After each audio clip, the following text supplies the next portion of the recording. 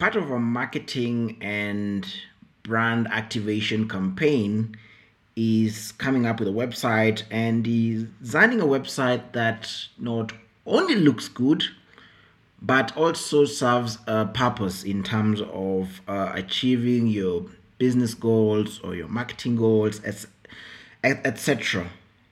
It should serve as part of the whole marketing strategy or gaining or creating brand awareness, solving a huge part of the business puzzle of any kind of business that you're running or anything that you're trying to sell in terms of products or services. And meaning that design on its own already plays a major role. So, what exactly should you look out for when you are designing a website or maybe looking into redesigning an already existing website? Exactly that is what we're going to talk in today's podcast episode. So, stick around, see you guys in the episode.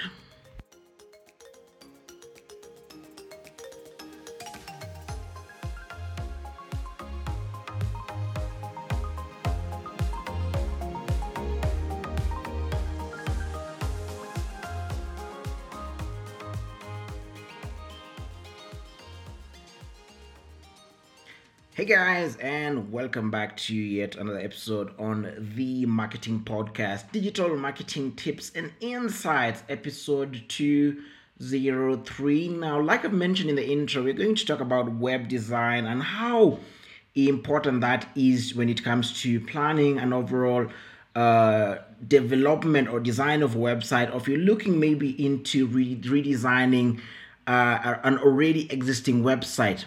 So what are sort of like the things that you should look into? What goes into a proper web design?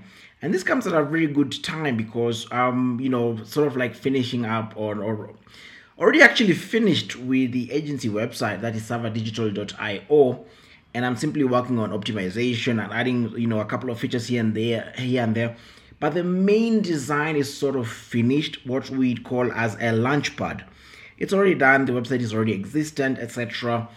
And one of the things that came to mind, because I took a lot of time designing and redesigning the website, was that I had to look at the purpose that the website serves. One of the mistakes most of web developers and designers make is to create sort of like a traditional web design. Now, your traditional web design is simply, if you think about any website that simply serves as a source of information, but it's not in any way, catered towards the ideal target avatar or target client. So it's simply, you have your homepage with, information about the business, and then probably the services page together with the pricing, etc., and maybe the about us page, team, etc. And pretty much that's it. So that's sort of like the traditional web design, where it just simply talks about the business, what they offer, and who they are, etc.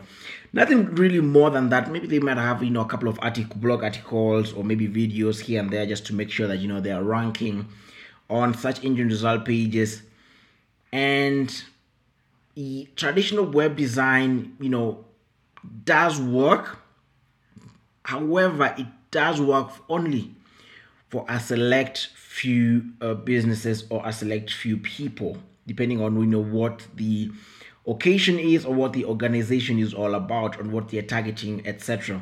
Now, one of the things that when you're coming up with a website and you're trying to design one, you remember we talked about Google tends to focus a lot on mobile fast indexing, so you are best served if you start looking at designing your website from a mobile responsive perspective rather than a desktop responsive perspective. Now, that's one of the mistakes that we make while designing a website, is that we design a website on a desktop, either on our laptops, on our PCs, etc., or iMacs, whatever it might be. And we started by designing the desktop version of the website, and then later on look into the mobile and the tablet version of the website, which can be quite risky. And a good example is one that I gave, that I was focusing, I was designing the website on the desktop version. And then later on, because the desktop version was well designed and had really cool features, etc. However, compressing that into a mobile or a tablet version, everything became clunky. All the designs did not look as good as they did on the desktop version. The mobile version was really slow, loading anything between 7 seconds to 9 seconds, which is really a catastrophe if you consider what Google is looking at when they're looking at their core web vitals and all of that.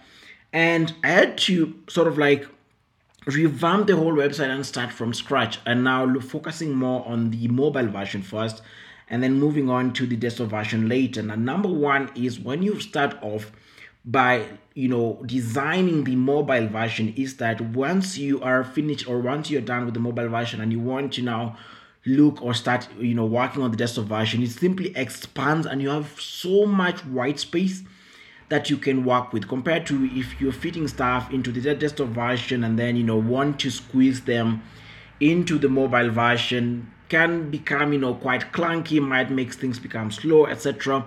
So obviously having a responsive web design is really, really important. But first and foremost, start by designing for mobile first, and then tablet, and then desktop, so that you have much more playground or much more space to work with. Now, the other thing that you want to look into when you're designing any website is you have to put the customer or your target avatar into perspective. Now, we talked about sort of like, when it comes to, because the website is part of what we term as inbound marketing.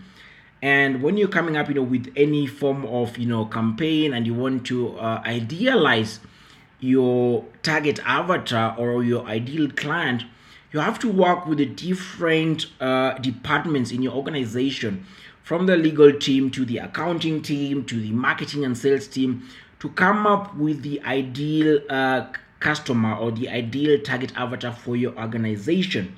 Remember, we talked about the flywheel methodology. You want all your departments to be on the same page in terms of the target avatar. It is not only the work of the marketing and sales team to determine who your target customer is, because at the same time there's something that the legal department knows about who is more likely to maybe cause a complaint, become a headache for your business, etc. The accounting team also has a bit of information about that, etc. And that all falls under the flywheel methodology in inbound marketing. So once you've come up with that target avatar and you know exactly who you're targeting, who your business, your product, or your services is for, now reverse engineering it now from who they are to what they need, and how your website serves as a purpose to them. Which kind of pain point does it solve for them? Yes, your website acts as an online presence for your business, and 42% of marketers reported that websites serves as the number one sort of like marketing channel for most businesses that they are working on, etc. And that's global, by the way. It's not even regional. That's a global statistics, 42%. And reverse engineering what your target avatar, your target client want, and figuring out how your website makes or fits as part of the puzzle. What kind of information should be on the website? What is, let's say you're offering you're selling skincare products, both for males and females, right? How is your website essential in the whole customer journey process for your ideal client? It's one of the things that you want to look into. What are some of the things that I want if I have a problem with my skin, or I want to work on my skincare routine, etc.? What are some of the features and information that I want to see on your website? So reverse engineering all of that and writing down a wish list. What are some of the call to actions that need to be on the website? What kind of resources in terms of blog articles, maybe videos, all types of content that you want to have, or resources that you want to have on the website do need to go in there. Like we mentioned, CTAs, resources, maybe features. Maybe you can have, let's say, like a pricing calculator, etc. some of the things that someone who's on your website, who's your ideal target avatar or target client, might want to see and might enjoy, have a smooth or streamlined customer journey process, while being on your website, because your website acts as part of your main marketing channel. It is your online presence, it's your brick and mortar on the website. So putting the customer into perspective is one of the things that and reverse engineering what they really want, coming up with a wish list, is one of the things that you really need to focus on when you're coming up with a growth driven design for any website that you're trying to come up with, or you're trying to develop. Now, obviously, some of the things that are very obvious is working on your page speed and making sure that your website is not clunky. Make sure that you're not practicing any sort of black hat SEO, so that if I'm clicking on one link on your website, all of a sudden another link opens by default. It's a link that I never wanted to head to, etc, etc. So that's some of the things that you really need to have already done, especially the core vitals, because it's it's one of Google's core update in 2021. Working on your LCP, that's your largest contentful paint, your cumulative layout shifts, and your fast input delay, etc. Make sure that you have good to really good metrics when it comes to that. We did actually an episode talking about your core vitals and how you can improve your website. And I have Lighthouse, giving you 100 score rating for both mobile and desktop. So make sure to check that out. Anyway, if you have any questions, make sure to send them out to me, Augustine at savadigital.io. Or you can reach out to me on social media at Kiama Augustine. And until then, see you guys on the next podcast episode.